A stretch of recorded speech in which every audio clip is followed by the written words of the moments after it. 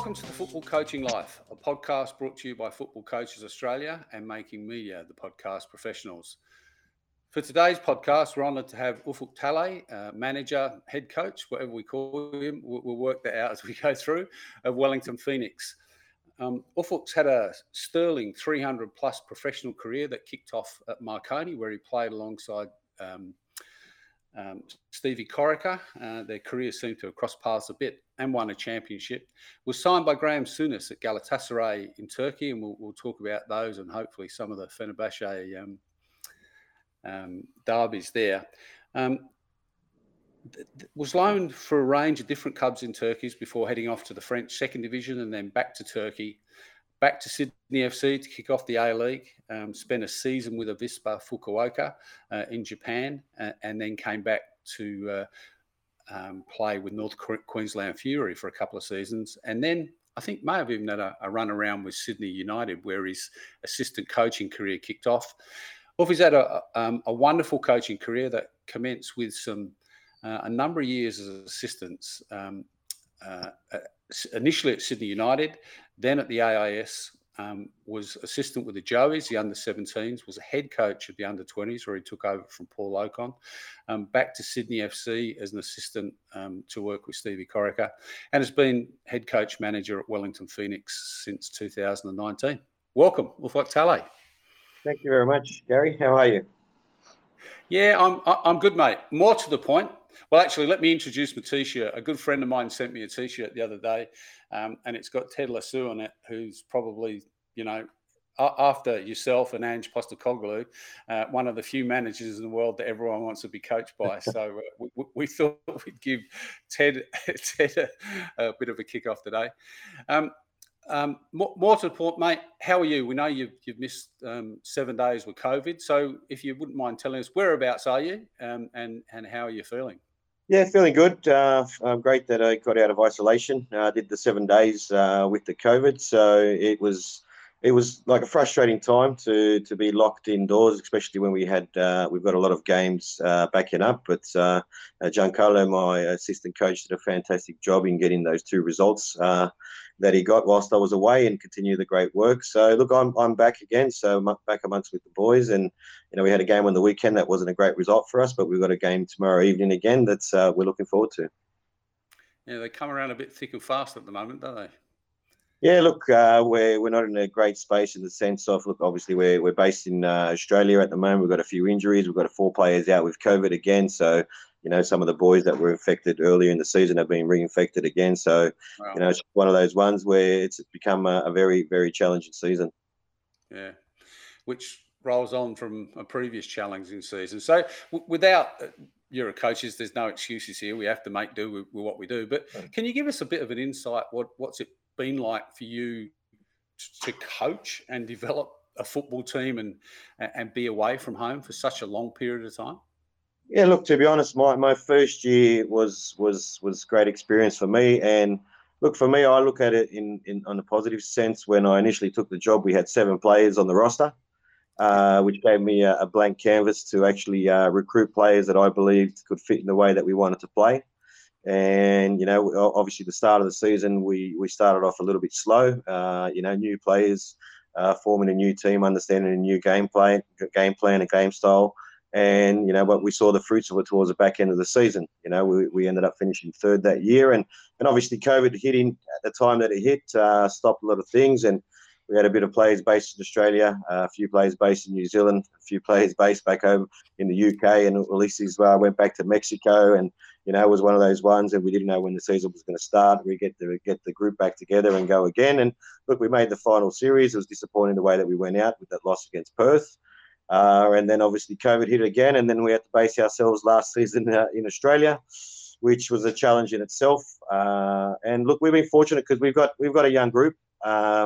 We don't have too many players with, when I say families, where they have a wife and kids. Everyone has families, yeah. But the boys are young. Some have girlfriends, and so it was a lot more manageable. I think if we had a team that was a lot more senior players that had families, I think it would have been much more of a struggle in that sense of trying to keep people happy with kids coming over and going back to school and trying to organise the schooling and stuff like that and living their normal lives would have been a lot more difficult. But it was good in the sense that we had a good group, a good young group that, they just wanted to play football. And that's what we focus on, the things that we can influence and the things that we can affect. And, that's our performance and the way we prepare ourselves for the games, and all the other stuff that's out of our control. Don't worry about it too much, to be honest. I love that. You've got a glass half full attitude, and you've spoken about that before. So, we talk a lot about on the show, Uffy, about resilience. It's so important for playing and coaching, because we all know that coaching's an interesting journey that's going to have some ups and downs in it. But I'm guessing that this group of young men have developed their resilience along the journey. Yeah, they have. Look, everything that's been put in front of them, I think they like the challenge. Every obstacle in front of them, they want to try to get over and jump over the best they can. And I think, look, I'm a big believer. It comes from the top down as well. And for us as staff, we just get on with the job and the task at hand, and that's try to win games on the weekend and get ourselves in a good position by the end of the season. So. Everything else, like I said, there'll be so many fires that you can put out with all the external stuff happening. But for me, if we worry about that too much, I think it influences what we need to do on the weekend. Yeah, no, I like that a lot, mate. How about coaching? You were obviously in isolation for 7 days. Does the advent of Zoom and cameras out on training? You watching training sessions when you're locked away? How have you dealt with that? To be honest, with the amount of games, Gary, we haven't trained a lot. It's more about just refreshing the players and having a lot of injuries and a few players out with COVID. With the numbers that we have, it's just about maintaining them and trying to keep them fresh and get them going for the next game. So training sessions wise, the plan is pretty much easy with us and the staff. My staff understand what they need to do and the leading to the games and how we prepare for it. So it's been more so whilst on the phone with Giancarlo and going through the game plan and them sending me footage of the opposition that we're playing, and then we come up with the game plan of what we want to do, and then Chiefy will go out there and then try to go and do the job the best he can. And during the game, it was live, and I was always on contact with our video analysis about what he can say at halftime and what we probably need to change or what we can fix or what we can do better. And even with the substitutions, I would also let Logan, our analysis, know and pass that information down to Chiefy. Yeah, good on you, mate. So, this is about your coaching journey, not about your playing journey, but we like to touch on it because I think that gives a background and a framework. In doing the research for this, I could find a lot about your professional playing career. I couldn't find one skerrick about your junior career. So I'm keen to know and learn where you fell in love with the game of football. Where I fell in love with the game of football, I started at the age of 6 at Cabramatta Police Boys, just down the road from where I grew up in Cabramatta. My first World Cup was the 1986 World Cup, so I was 10 years old when that was, watched that live with my father. My father loved football a lot. He spent a lot of time with me in my junior years, all the way 6 till probably under 12s. I spent a lot of time with him when he decided to take over the team that I played for. He used to watch, I don't know if you remember, Gary, the Captain Socceroo videotapes that he had. He'd come home from work and he'd come and watch a few of the drills or the skills that they showed, and then we'd go down a little bit earlier before my training session with the team, and we'd work on certain things that he watched on the video. And he was very, very demanding in the sense that if I didn't get it right, we'd be working on it for that whole hour, which I didn't mind because I love being there at the same time, and I love the game so much. So, he played a big role in me getting where I've got to with all the time and energy and effort that he spent in there. It's not that he had a background as a footballer. He played as an amateur socially, but he just loved the game, and I think that love grew with me, with my dad watching the game. Yeah. That time with your dad, that additional time outside of training where you're not only falling in love with the game, but falling in love with the ball. And I'm going to assume that you did fall in love with the ball because that anyone that watched you play would talk about the silky skills, the vision, your passing ability, the technical side of what you could do. How important was that for you? You know, one is your development of a player, and two, in developing your touch and your vision and your passing. Oh, very, very important. I think the hours that you spent playing with the ball, touching the ball, you know, if my mates weren't around, the brick wall was my best friend. When I was growing up, we had a garage downstairs, a brick garage where there was cricket stumps painted on it. And I used to drive the ball and try to hit the stumps, and it'd come back to me, use my instep, you know, use the outside of your foot and continuously try things. And also the unstructured times where on the weekends when we had time with our mates, you know, playing across from the schoolyard for hours and hours, and there was no adults there, it was very unstructured. And I remember we used to argue for half an hour whether it was a goal or it wasn't a goal because we had no goalposts. You know, it's just been in that environment of making decisions yourself and putting yourself in those situations. And the tough thing now is I think that the kids don't get enough of what we got as we were coming through, and that's more so the unstructured stuff. Yeah. No, couldn't agree more, mate. Stay on your playing career for a little bit longer.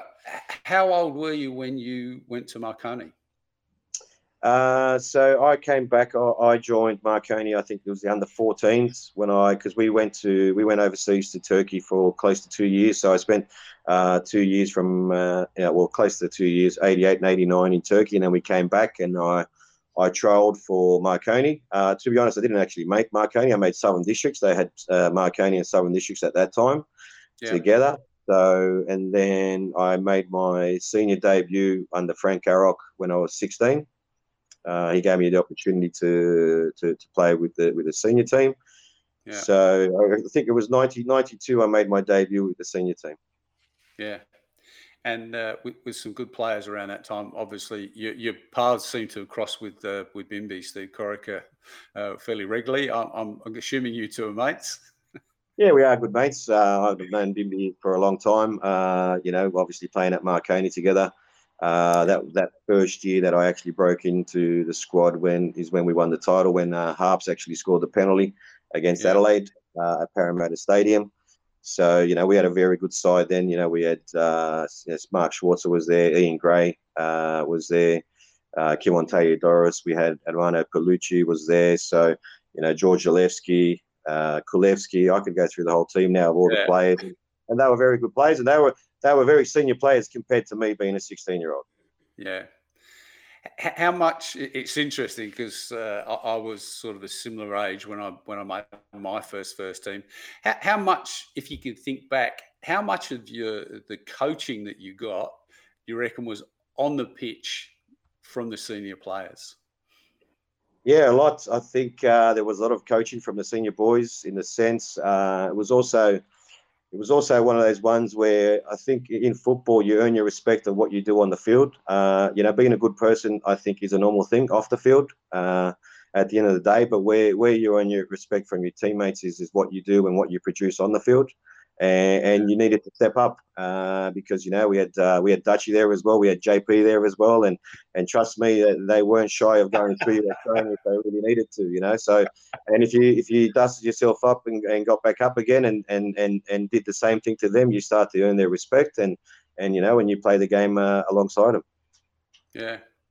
So all that obviously went well. You continued to grow and develop, and then you get signed for not just a club in Turkey. You get signed by one of the biggest clubs in Turkey, coached at the time by Graeme Souness, the former Liverpool legend that had played out here in the late 70s for a very short period of time. But talk us through that period of career, because that must have been absolutely incredible. Yeah, look, for me, it was a great experience. I spent close to 10 years playing in Turkey. You know, going to a big club like Galatasaray was for me a massive eye opener as well. It's a different ball game over there, and you know, it's you got to fight for your position there because there's a lot of players, you know, breathing down your neck and want to take your spot. So you know, Graeme gave me an opportunity, gave me a contract when I went over there. Ended up having a good season that year, and then obviously Graeme moved on, and then a new coach came in, and I was a little bit in and out. And at that time, I was still, I think I was 19, 20, coming to that age, And I still felt it was very important for me to get game time rather than just stay at a big club and be happy to, play now and then. Yeah. And that's probably why mostly I went on loan at that time, because I felt for my development to continue and for me to get better, it was better that I go and get game time somewhere else if I was going to get game time, at a big club at Galatasaray. Yeah, no, I reckon that's that was a wise move, mate. Because at the end of the day, you can have the best coaches in the world, but you get better as a player by being able to apply all that stuff you learn out on the pitch on the weekend, don't you? Well, the game is as much as we feel that we have control of the game as coaches. Once that whistle goes, I think we lose a bit of that control because players will end up doing what they're going to do anyway. According to how we set them up to the best of their ability. But the reality is you learn more because the game is still, for me, as much as it looks structured, it's unstructured. And there's some things that you may not be able to do at training that you will get in the game. And the reality is in the game, there's more accountability. At training, if you miss a goal or, you make a mistake, you don't get hurt. But on the weekend, if you do make mistakes, you do get punished for it. You certainly do. One last thing, and then we'll move on to your coaching career. We're recording this early April. They don't go to. There's normally a couple of weeks lag. This morning, Ange's Celtic beat Rangers at Rangers in the Old Firm derby 2-1. That's his second win in a massive derby. I just wanted to touch on the Galatasaray Fenerbahçe because you must have played in and around a couple of those. That's got to be one of the craziest derbies on the planet, doesn't it? Yeah, it is. It's very a fiery atmosphere, both home and away. When we used to go to the away games, we'd always take the old bus to the stadium. Would never take the new bus because generally the windows would come down on the old bus with all the stones being thrown and painted at the bus. It's just one of those ones. It was unfortunate when as you make your way down to Fenerbahçe Stadium, you have to actually go under a bridge where trains go over, and the big rocks on those railway lines, and the fans would be waiting there for the bus, and the bus would speed right up so we can get through there as soon as possible before everything actually gets smashed down. So look, it's a different atmosphere. There's a lot of passion. There's a lot of passion with the fans, and even at those big clubs, if you don't win the title, as long as you win the derby, the fans are quite happy with that. Just like the old NSL with South Melbourne and Heidelberg, as I remember it. So, Uffy, where were you on your playing career when you first started to think about coaching? I did my C license whilst I was playing. It was towards the back end of my career. I think I was at North Queensland just before I ended up stopping playing. I always wanted to go into coaching. I believe the game has given a lot to me in the playing sense, and I always wanted to stay in the game and try to give back as much as I can with my knowledge that I have from the game that I've played. So I was always thinking ahead that once I do retire, that I can go into coaching. But I didn't want to jump at the first opportunity as well, Gary, because playing is different and coaching is totally different as well. Playing, athletes are selfish, and all you have to do is really think about yourself. But as a coach, it's not just the group. You can have 25, 26, whatever, 30 players. You have your staff, that you need to manage. You have the board above you that you need to manage as well. The fans, the media. There's so much to it. So I actually went straight into New South Wales Football Federation, and Alex gave me a job as a skill acquisition coach, which for me was great at the end of the day because I was working with kids and I had to break the game right down to them because they were at that level where, even little things like locking your ankle or how to strike a ball. And, for me, I wanted to start right from the bottom and work my way up. Yeah. So where was your first opportunity with the team? Was that at Sydney United? Sydney United. So my last year at Sydney, I really didn't want to play. JP was the coach at the time. I really didn't want to play once I retired at North Queensland. And Mark was assisting him at that time, Rudes. And Rudes was asking me questions if I wanted to play. And I said to Rudes, look, I'll only play if you play. And he said, I don't want to play. And I said, mate, the only way I'll play is if you play. And so I made him play as well. And then he ended up playing that season as well. So we ended up having a decent season. We made the grand final. We lost the Sydney Olympic that year at United. So we're now playing under JP. So for me, my intention was not to play, but Rude's asking me and then making him play as well. So we ended up, like I said, having a decent season. And then after that, I started to assist JP after that as well. But at the same time, I was still doing that Skillac group in the evenings. Yeah, and then the opportunity to go to the AIS with Tony Vidmar and Peter Daru came around. Yeah, that was for me. I think it was the biggest learning for me at the Institute of Sport. Firstly, working with Tony, very knowledgeable, had a great career in the game, and also, Peter Daru being our technical director, and they have very good understanding of the game as well, and all the service providers that work down at the Institute of Sport as well, with the S&C and the physios and even the nutrition side of things. For me, it wasn't just for the players, but also for me as a developing coach, it was very important to have around me to be able to learn and become better at what I do. So I spent close to 6 years down there, which I think was a big factor in also not just understanding the game of football, but understanding the outside factors as well of, the S&C side of things, the physiotherapy side of things, and when players are coming back and how to manage load and all those types of things. So a wonderful opportunity to serve an apprenticeship before you take on that. Definitely.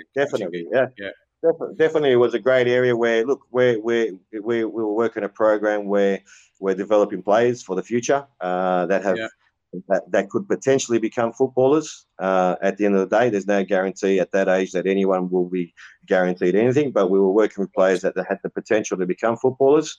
So it was a good environment where, we're probably more so judged on the developing side of things rather than results. Yeah.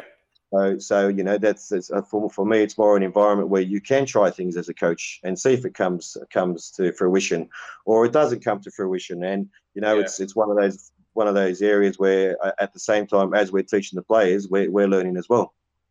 Yeah, no, I love that a lot. I also had the opportunity to serve an apprenticeship there. I was actually in Canberra last week and caught up with Ronnie Smith for dinner, and we had a good chat about the time we spent there. Different in the timeline, because when I was there assisting Ronnie, the age of the athletes was between 16 and 19. But then that whole scenario changed. Can you explain why it changed and the age of the athletes that you're working with? I think what's happened was, as the A-League has formed, I think as the academies started to form, I think the onus was starting to fall on the clubs to produce those players after a certain age. I think get them in at 14, 15, maybe, 14 was probably the youngest, but 15, 16, and then once they were turning 17, the Joey's program or the qualifiers were over, then the new group would come in.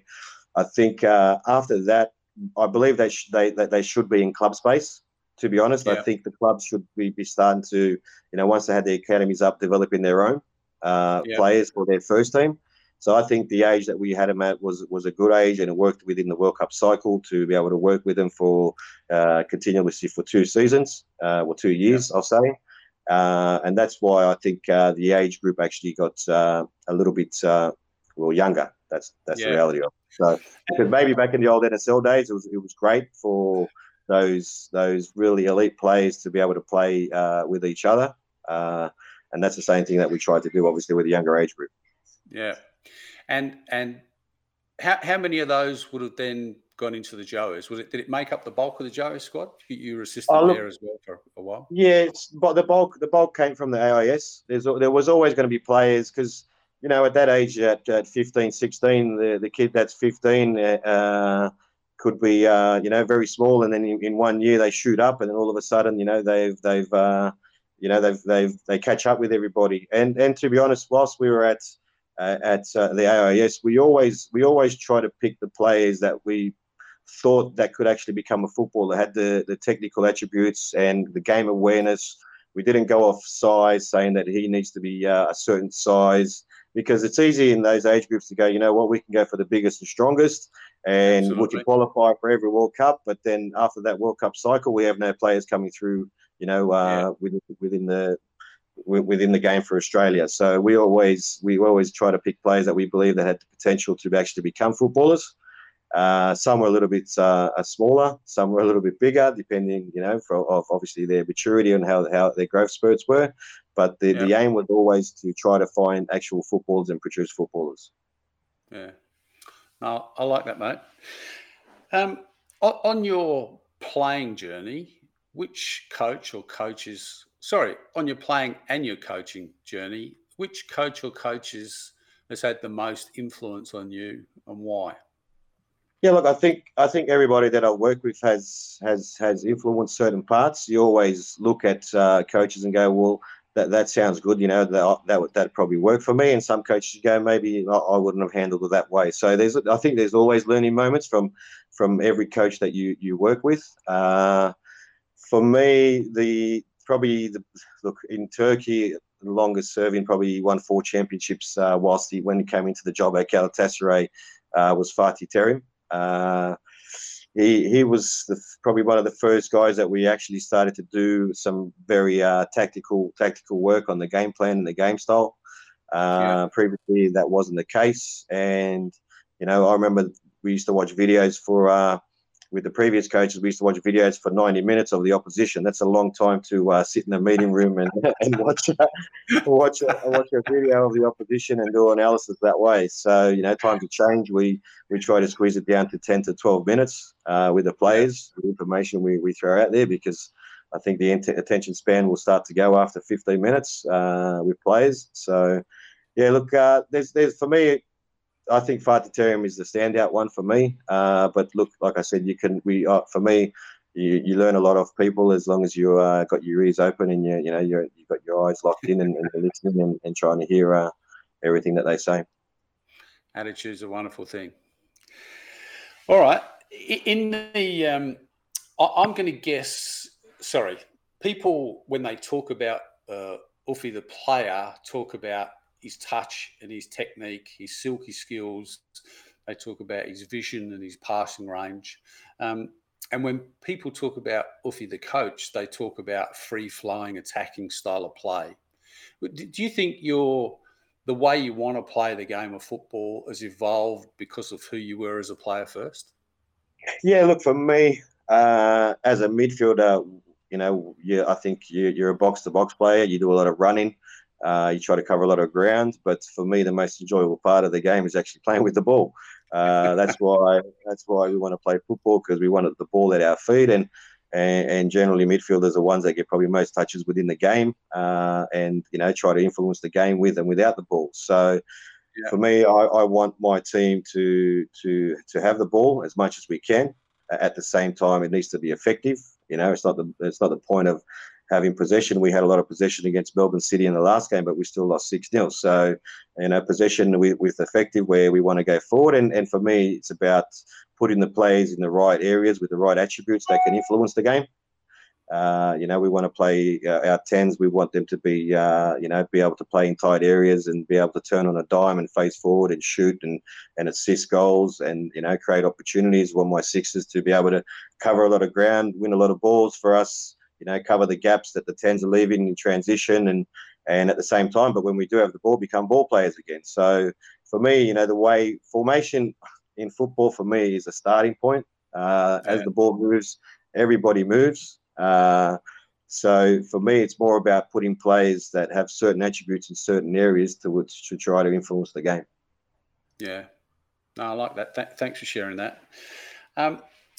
One of the other things that's come up on here over the journey, Ulf, is the difference between in coaching aspiration and capability. So if we've got this philosophy about the way we want to play, and I love watching Manchester City play. I love the way Guardiola plays. I love the way Liverpool play. I'm a Chelsea man, and I like the way Chelsea play some of the time. Not as much as sometimes I do the others, but wanting to play the game of football like that and having this group of players at this club right here, right now, how as a coach have you balanced the difference between what you want to do and what you've currently got on hand? Yeah, look, that's like I said, that's why it's very important for me coming in with 7 players and having a clean slate and bringing the players that you want to bring in. Look, for me, it's if I inherited a team where you inherit a full squad of players, sometimes unfortunately, you might end up taking a job mid-season. Yeah. I don't think it's wise to go in and try to change completely everything and take over that role. The players have probably been used to playing a certain way under the previous coach. I believe that you might try to tweak it or change it or try to add more to it if you can to make it better. Yep. But again, for me, it comes down to the attributes of the individuals that allow you to play a certain way. If we've got 8 central defenders playing, we're not going to play silky football, are we? We're probably going to try to launch it and play for seconds, and then play off that. So, I think it comes down to always for me is the attributes of the players and putting them in the right areas, and then you can sort of like introduce your philosophy or your principles or your playing style to the way you want to play. And if you don't have that, you might still stick to your principles, but you might have to tweak certain things to get the outcome that you need. Yeah. No, I like that again. Thank you. You're in your first stint as a head coach in your 3rd season, I think, as a head coach. Sorry, you also were head coach with the Australian under-20 team for a couple of seasons there as well. That was a good introduction to a good question. Now it's gone straight out there. Oh, I know. How has your coaching changed or developed over the journey? I think you learn a lot about yourself. You learn about managing individuals and managing a team as well. You learn about different characters within your group. I think you learn about also the characters of your staff and how they respond to certain things as well. But for me, the coaching journey has taught me sometimes there's certain things, like I said, that you can't influence. But for me, I always believe, and this is what we believe with our team, as long as we're the best prepared team possible, there's always going to be 3 outcomes. We're either going to win, we're either going to draw, or we're going to lose for whatever reason. But as long as we know that we've given everything possible and prepared the boys the best we can and given the best information possible for that game, sometimes you can play out of your skin and still lose games.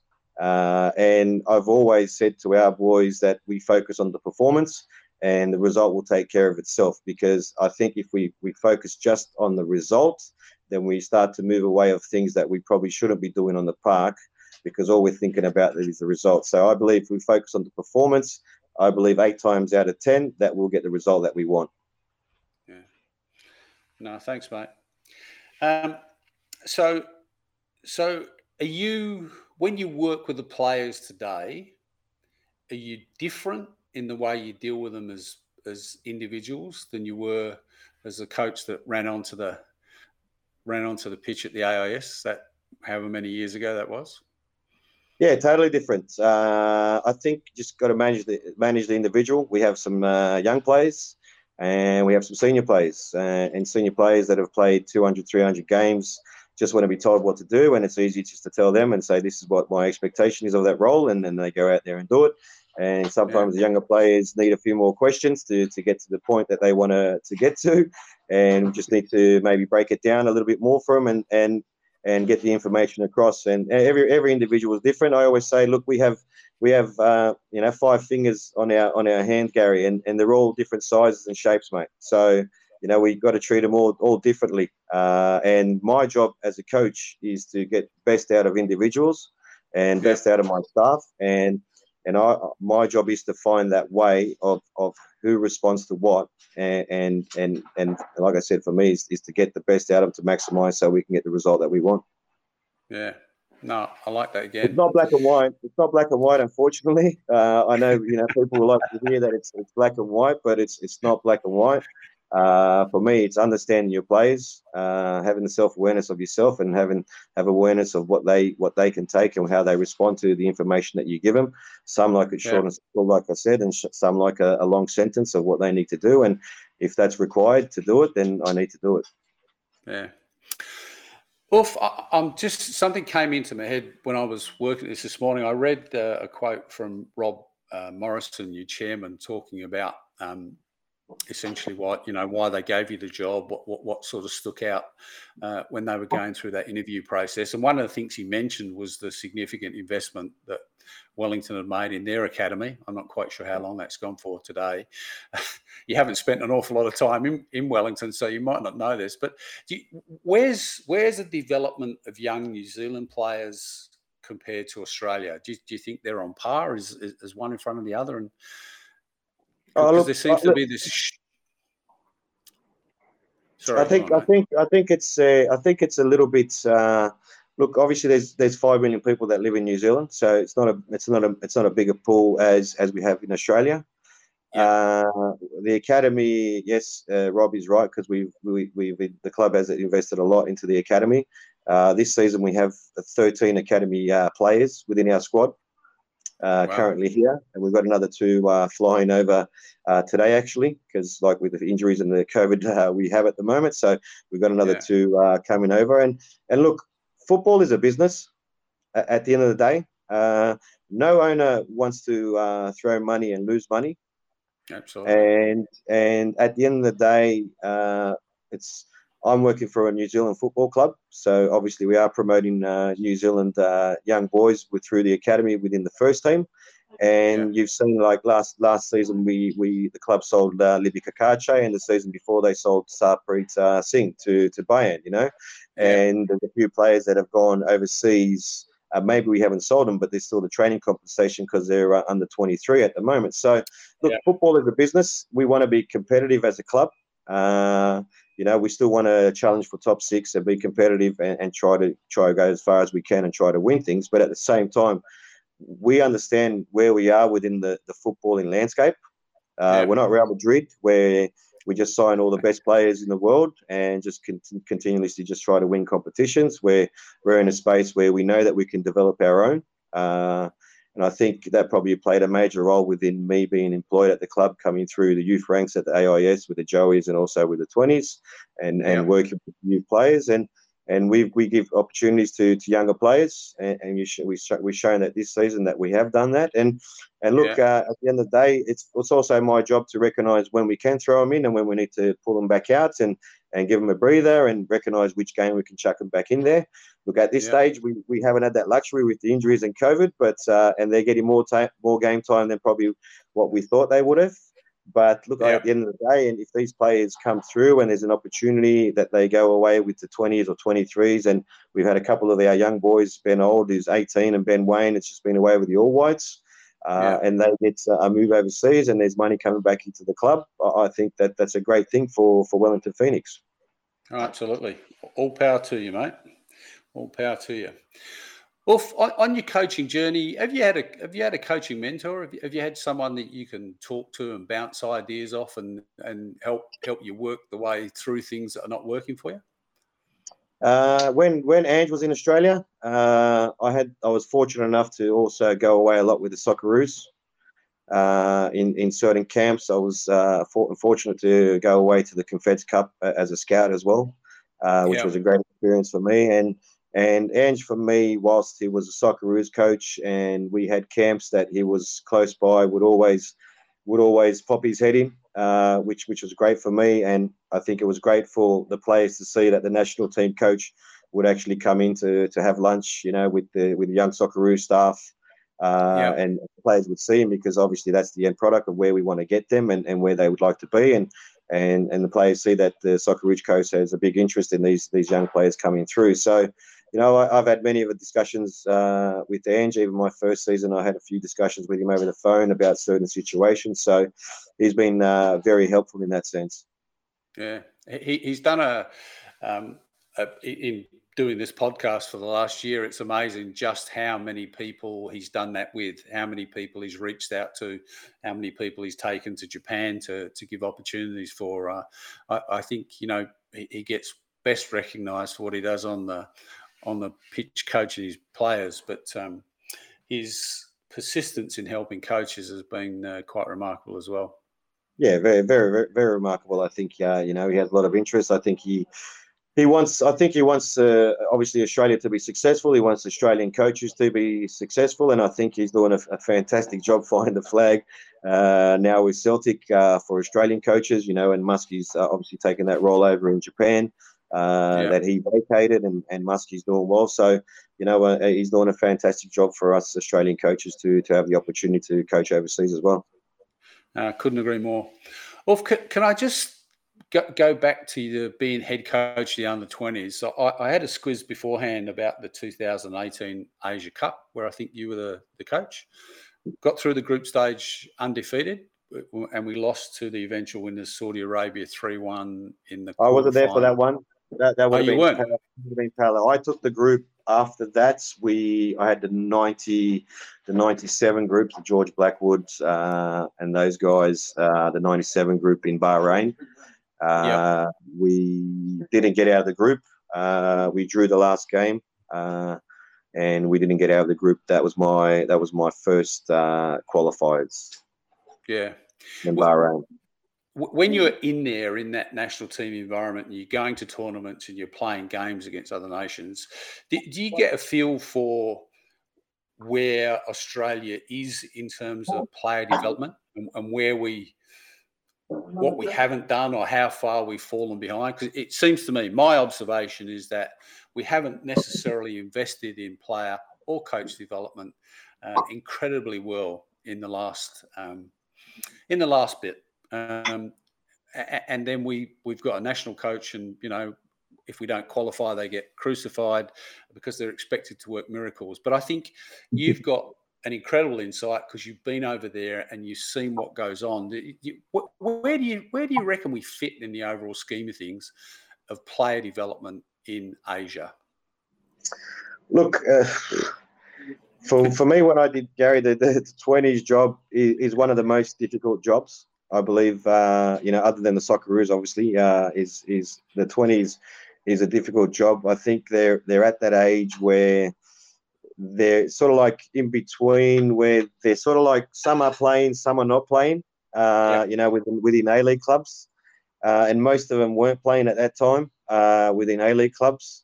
And those boys that we believe are those talented players within the NPL space or the NYL space, I don't believe we're getting challenged enough or getting enough game time with the seasons not being long enough.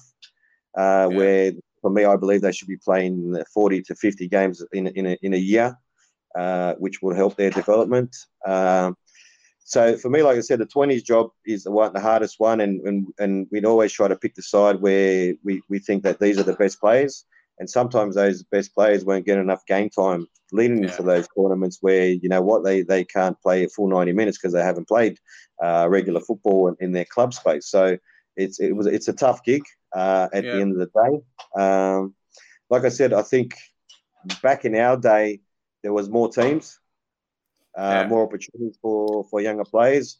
And unfortunately, look, you know, I don't know what the lifespan within the A-League is with head coaches. Gary, maybe you have a better insight of the longevity of an A-League coach at the moment. But, you know, when there's pressure for coaches to win games and make top six and win titles, then I feel that coaches tend to move away of playing younger players because younger players tend to be inconsistent.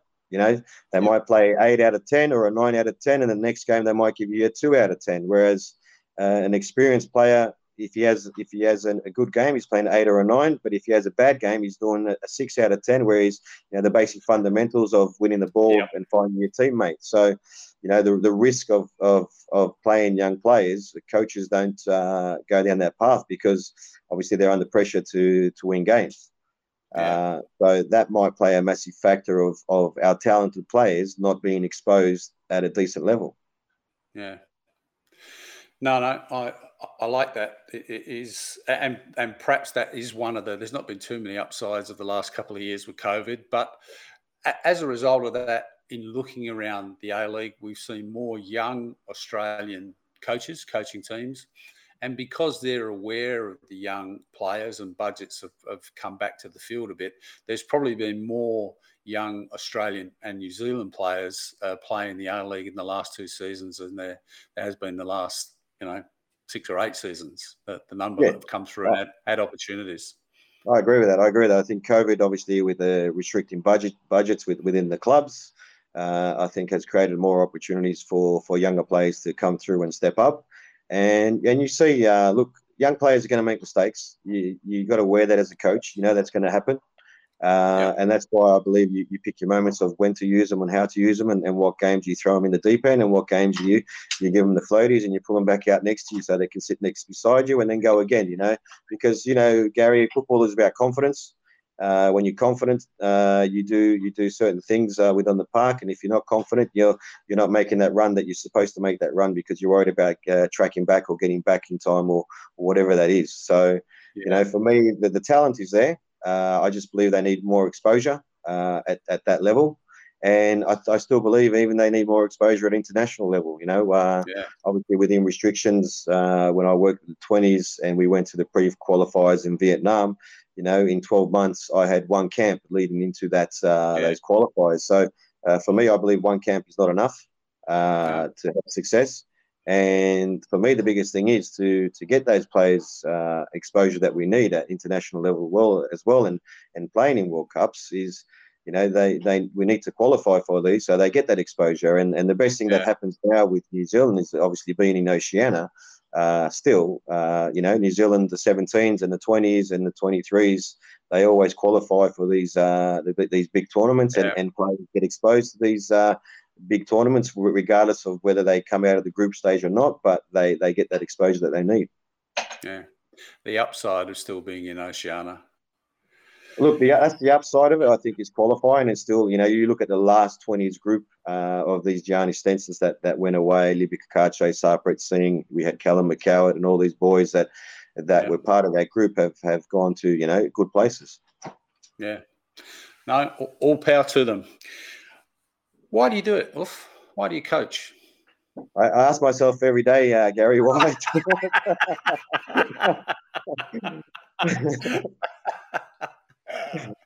Look, for me, I love the game. Like I said, the game has given a lot to me in a playing sense. I don't think I know anything better, to be honest. I don't know if I didn't have football in my life, what I would have done. Yes, it has its frustrations and its stresses at times, but for me, it's a beautiful game. For me, football is about relationships. Also, with my staff and my players. Like at the end of the day, it is a game. It is a sport. It's a game that, I'm very passionate about, very fiery about. Want to win. I don't like losing. I've always been a winner.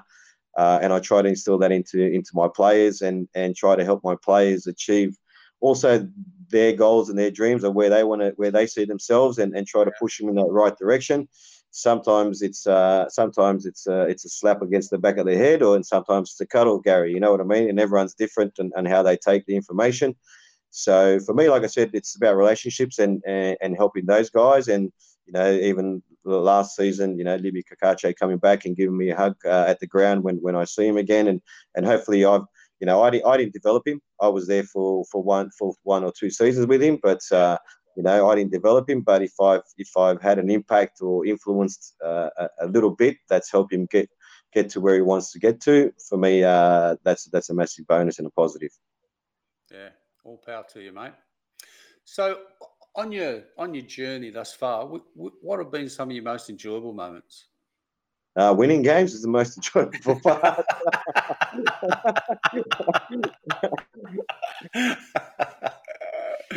I think learning about myself a little bit more has been the most enjoyable part. I'm a fiery, feisty person.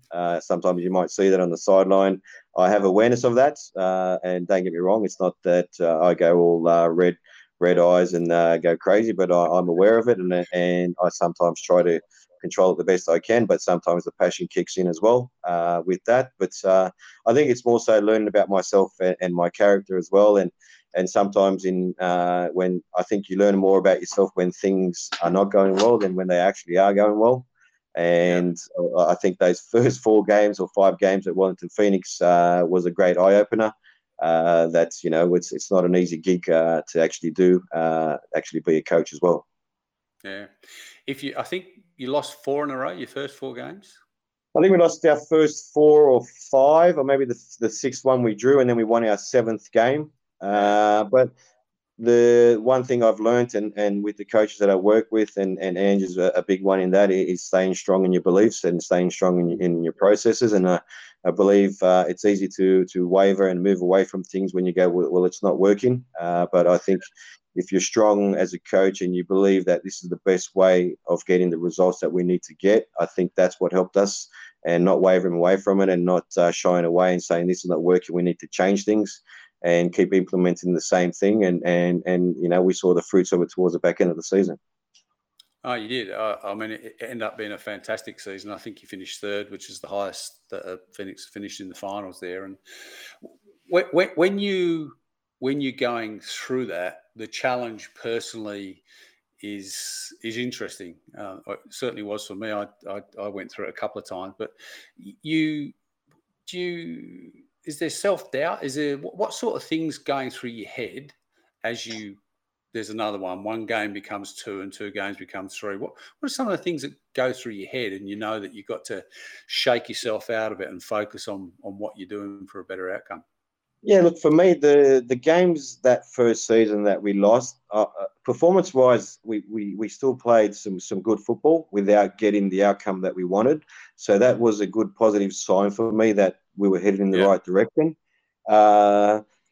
Also, for me, the biggest thing as a coach was, regardless that we lost the first or 5 games, was continue to take the pressure off the players and put it on me, and take the focus of the results for each game that we played away from the players, and rather than keep them on the performance, like I said earlier. And I was even asked about, do I feel any pressure? And, for me, I said as a response, I said, pressure is what you put on yourself. Your own expectations of what you want to achieve in your life. So there is no pressure at the end of the day. And for me, like I said, the biggest thing was to take that pressure away from the players so they can still go out there and do their job and still focus on the positives. Even though we lost those games, we'd always do the reviews and go through what we did well.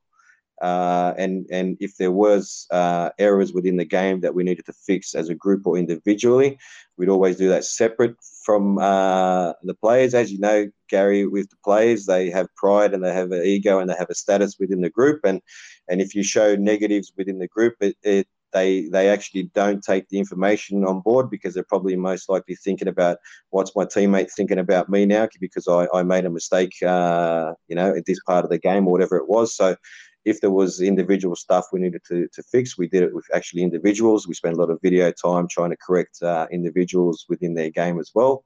And mindful, obviously, their status in the group doesn't get hurt as players are. Yeah. So for me, there was a lot of sleepless nights those first 4 weeks as well, trying to find solutions on how to make it better. But for me, the biggest thing was believing in the process and sticking to our guns, and continuing on that journey that we believe was the right way of doing things. Yeah, all power to you, brother. What are some of the valuable lessons you've learned on your journey so far? Like I said, I think the biggest ones that I've learned, obviously, like I said, more about myself, more about my character. Times where I would probably have shined in a bad way, where I've actually stepped back and said, okay, I need to let this moment go, because there's a bigger picture to this. Also, I think the biggest thing was, I brought Chiefy with me when I went across, and I inherited staff as well. So It was also not just teaching the players what we wanted to do. It was also getting the staff on board of how I like to work and how I like things done as well, which was a process as well, because things don't happen overnight. And look, I was very fortunate enough to work with a board that understands understand the game and understand what coaching is like, and understanding that starting from scratch with a new squad will take time to get to a point. And they were very supporting in that sense, because, in Europe, Gary, you lose 4 games in a row, you're very lucky to survive in that seat. So, and like I said, the performance has helped without the results, but I've been very fortunate that they believed in me, they believed in the process to kick off my career. Otherwise, it could have been a very short career at the end of the day. The wisdom shone through. I think to bring someone in with 7 players and expect that they're going to win the first 4 games would be, whilst everyone's hoping for that, I think that's maybe. Well, it is possible, Gary. It is possible. I had 3 coaches in one season. Like I went to a club and they signed 20 players. It was a second division club before I came back to Australia, and they wanted to get promoted to the top division. Spent a lot of money. We won our first game, drew our second, lost 2 after that, and the gaffer was gone. Then we had another gaffer come till Christmas, then he was gone, and then we had another coach till the end of the season. So it is very dangerous being a coach, especially in Turkey, because a lot of things are based on emotion. When you win, you're the best. When you lose, you're the worst. But it's part of the game, unfortunately, and we're in the public eye, and there's a lot of opinion about the game. That's why standard coaching contracts are an important part of the Football Coaches of Australia agenda. We all understand that might happen, but at least look after the people who you're given a contract to. So, Ulf, we're on the downhill run here. A couple of questions to go. What does success look like for you? Look, success obviously within football is always nice with a trophy at the end of it. But for me, also, like I touched on earlier, success is the relationships that you form with the people that you work with, and also them reaching their goals within the same time as you trying to reach your goals. And for me, if I can help people get to where they want to get to, and at the same time have the success of trying to win trophies within a club, I think is one way of looking at the game. And look, also for me, we try to change things and try to implement things within the club. I try to, at Wellington Phoenix, create a group that was not the underdog. I hate the underdog tag within the game, because it's 11v11, Gary, at the end of the day.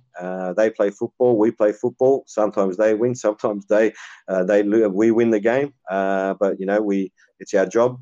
We get paid to try to get results and try to implement, get rid of that underdog tag and play a certain brand of football. And I think we've changed it. I think we've changed the perspective of how teams actually look at Wellington Phoenix now.